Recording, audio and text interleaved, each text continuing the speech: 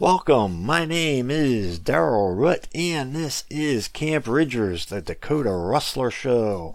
Today's theme is Give Me Money. Whether it's poor countries, green companies, or ad companies, every story has a money component. But first, Camp Ridgers seasonings are absolutely delicious. Virtually everyone who partakes in a taste sampling will buy at least one blend. They go great on a variety of foods and are salt-free, which is almost unheard of. No need to fear for your salt intake if your doctor has you restricted. If not, just add your own salt to taste. A link to Camp Ridger can be found at dakotarustler.org, along with many other links that are important to this show. With that, let's go for the ride. News story number 1. A dozen rainforest countries, i.e. poor countries, formed a pact last week in Brazil to demand developed countries, i.e. the U.S., to pay for helping poorer nations combat climate change and preserve biodiversity. The joint statement, titled United for Our Forest, was issued by Bolivia, Brazil, Colombia, the Democratic Republic of Congo, Ecuador, Guyana, Indonesia, Peru, the Republic of Congo, St. Vincent and the Grenadines, Suriname, and Venezuela.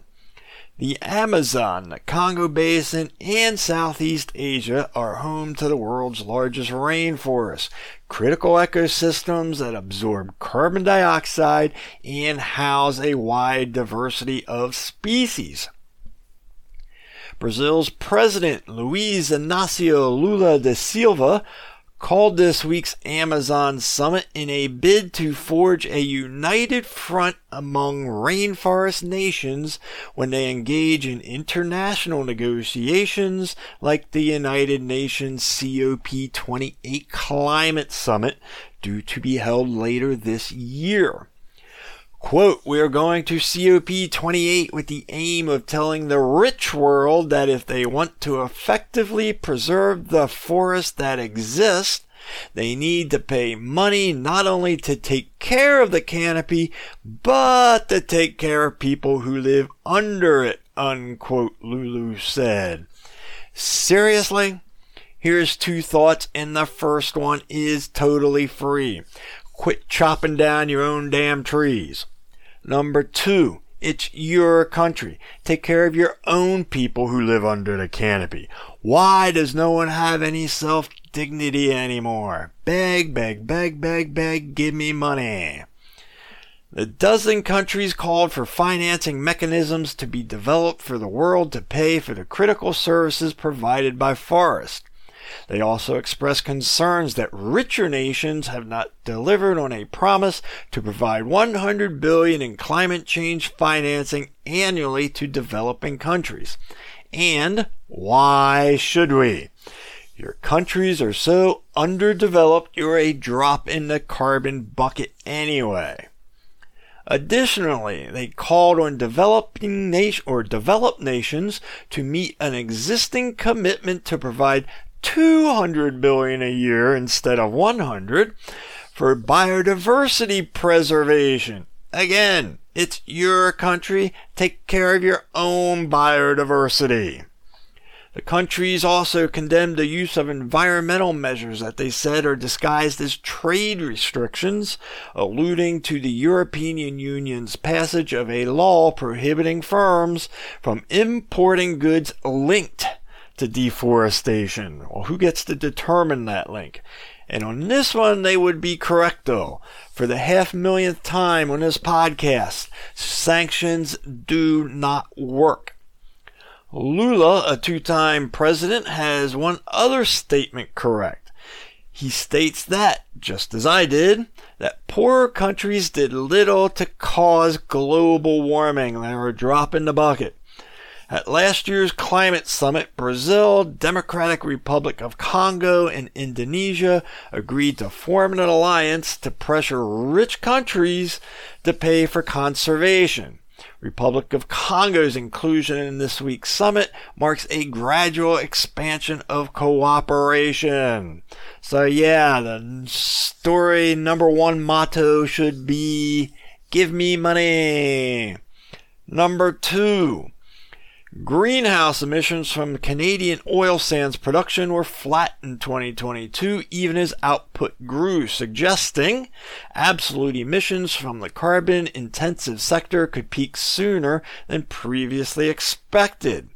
It was the first time since S&P Global began tracking emissions back in 2009 that absolute oil sands emissions did not rise, barring the decline during the COVID pandemic in 2020. Even so, the oil sands sector in northern Alberta will still need to make significant emissions cuts to meet Canada's climate targets. Quote, we expected absolute emissions to rise as they always do when there's no market disruption. The fact that it stalled suggests industry may be able to achieve more than they anticipated earlier than anticipated, according to Kevin Byrne, a chief analyst of Canadian oil markets. But for industry to make large-scale absolute emissions reductions, we see the need for carbon capture and storage. So if you live in the upper Midwest plains, don't expect the pipeline and eminent domain issues to go away anytime soon with carbon capture. A number of Canada's largest oil sands producers have asked the Canadian and Alberta governments for public funding to develop costly CCS technology. So once again, the theme is, give me money. For the record, Canada is the world's 4th largest crude producer, of which around 2/3 come from the oil sands in the western province of Alberta.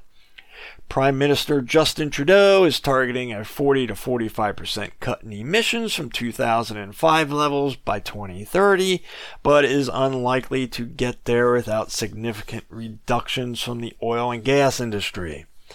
It attributed the leveling of emissions to industry-wide greenhouse improvements such as using less steam in thermal oil sands projects and better operating efficiency. Quote, the potential stalling of emissions growth in 2022 is a clear signal that oil sands absolute emissions will indeed peak and begin to decline perhaps sooner than previously expected, unquote, Burns said, predicting it would happen around 2025. Number 3. U.S. President Joe Biden took his economic pitch to New Mexico last week to boast how his signature legislation helped turn a previously shuttered facility into a wind tower manufacturing facility. Biden said the Arcosa plant is the latest piece of evidence that the country is on the cusp of a clean energy manufacturing boom, spurred in part by millions of dollars in tax credits included in his Inflation Reduction Act. And of course, tax credits is code for, you guessed it, give me money.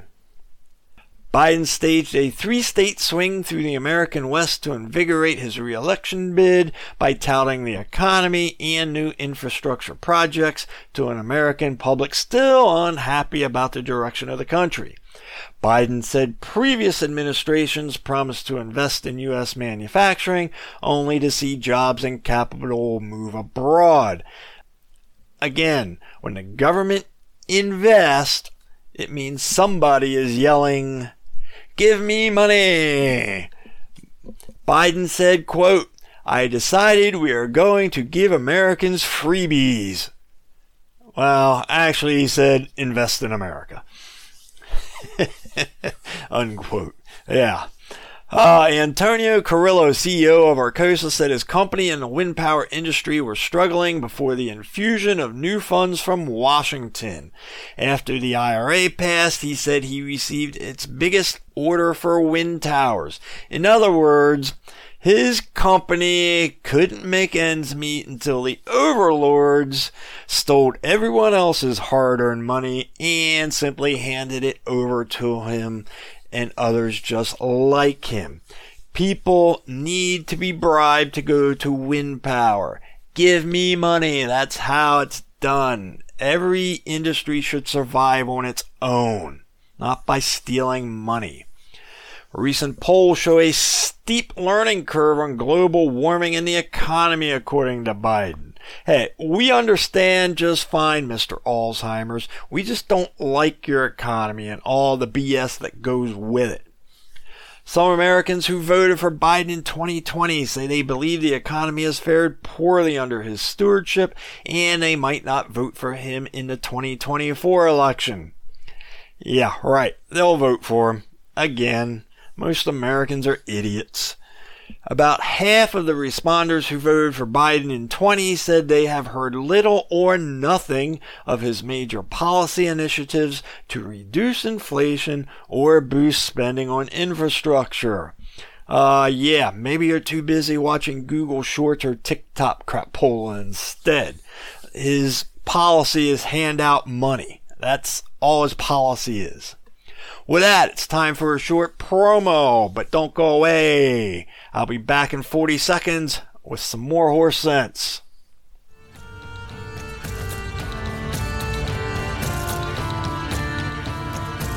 For all things Dakota Rustler related, please visit dakotarustler.org.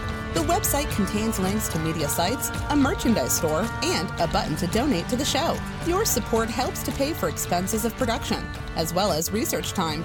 Feedback is appreciated, and comments or topic ideas can be sent to the email address listed on the website. Sponsorships are also available if you have a business to promote. Now, back to the show.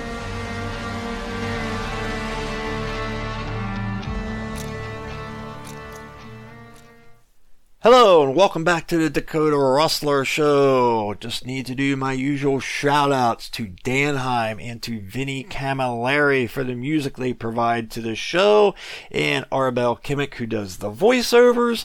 Also a gentle reminder, my debut book, The Independent Libertarian, which is a book with political opinions, is on sale for a mere $4.25.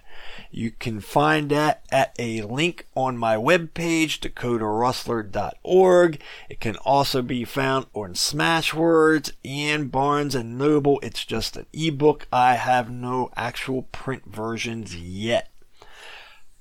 With that, let's proceed. Story number 4. This is from The Verge. People are suing Google, saying that Google's cookies, analytics, and tools and apps continue to track internet browsing activity even after users activated incognito mode in Chrome or other similar features like Safari's private browsing, while expecting a certain level of privacy. How many times have I said, if you put it online, big tech is tracking it, no matter what settings you use. Get away from big tech. Incognito is not truly incognito. Judge Yvonne Gonzalez-Rogers pointed to statements in the Chrome privacy notice and other privacy pages about how incognito mode limits the information stored or how people can control the information they share, stating, quote, "Taken as a whole, a triable issue exists as to whether these writings created an enforceable promise that Google would not collect users' data while they browsed privately," unquote.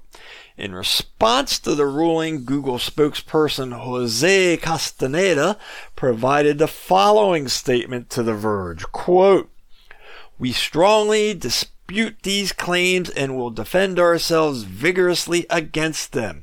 Incognito mode in Chrome gives you the choice to browse the internet without your activity being saved to your browser or device.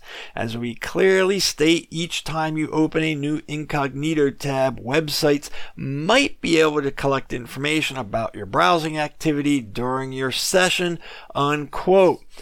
Note that Jose did not say that Google is not gathering your data. It just won't be gathered on your computer, because he knows damn well Google's gathering the data.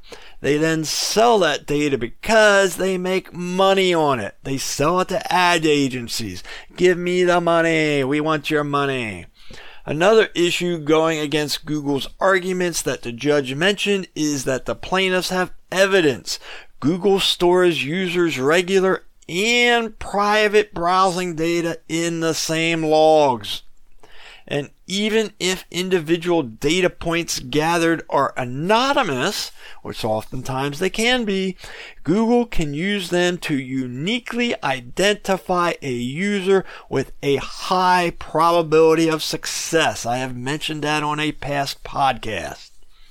She also responded to a Google argument that plaintiffs didn't suffer economic injury, writing that plaintiffs have shown that there is a market for their browsing data.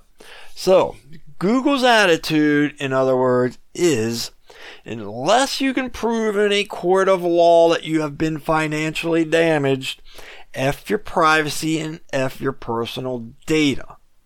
This is why I don't do anything of a personal nature on Google.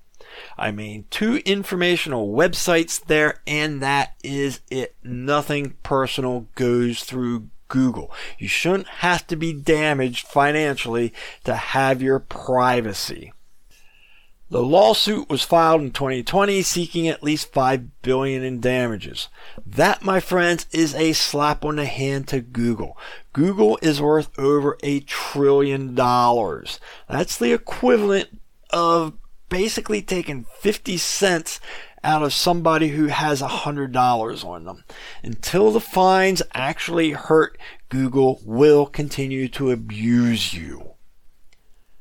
Number 5, also from The Verge, also about Google. Google has been working with American Airlines and Bill Gates' climate investment fund, Breakthrough Energy, to chart more sustainable flight routes. The aim is to help pilots limit a flight's impact on the climate by avoiding routes that create contrails, those white streaks in the sky that planes sometimes leave behind. Contrails are a big problem for the planet because supposedly they trap heat, accounting for about 35% of aviation's global warming impact. So now contrails cause global warming. When does it end? It doesn't. Using satellite imagery and AI, they developed a way to forecast where contrails are most likely to form. That could give pilots a chance to avoid them and minimize aviation's environmental footprint in the process. Contrary to what conspiracy theorists like to say, the streaks behind are not chemtrails, but condensation trails, basically human-made clouds. They form when water vapor condenses around soot or other pollutant particles that a plane releases. Clouds can trap heat on the planet, but they can also have a cooling effect by reflecting some sunlight back into space. Contrails, on the other hand, generally trap more heat than they cool. To stop contrails from forming, planes can try to fly where there's less humidity. Simply adjusting the altitude at which they fly can make a big difference. Pilots just need to be able to see where the humidity is in order to avoid it. That's where Google and Breakthrough's new contrail forecast maps might come in handy. They use the data to train a computer model to detect contrails in satellite imagery based on history and present flights, and after adding more weather and flight data, the researchers eventually had a model for predicting when and where contrails might form. It's just like a big map that's saying, look, planes flying at this altitude will make a contrail, planes flying at this altitude won't, so let's fly where they won't. It's very similar to changing altitudes to avoid turbulence. Early experiments found that the test flight routes cut down contrails by 54%, That's a promising sign that adjusting flight paths is one way the aviation industry can address climate change while less polluting planes and fuels are still being developed. The one negative, however, the test flights did burn through 2% more fuel by avoiding contrails. And of course, if the airlines have to spend more money, you know what's going to happen. Expect your flight costs to go up. Or, in other words, give me the money. With that, I'm going to call it another podcast. Next week, I am not planning on a podcast, but it may happen. You know the motto: question authority and always be free. Thank you for listening to the Dakota Rustler Show, a production of DL Root, Buzzsprout.com, and their affiliates. Any unauthorized use of this show is prohibited. Until next time, have a great day, and don't forget to subscribe.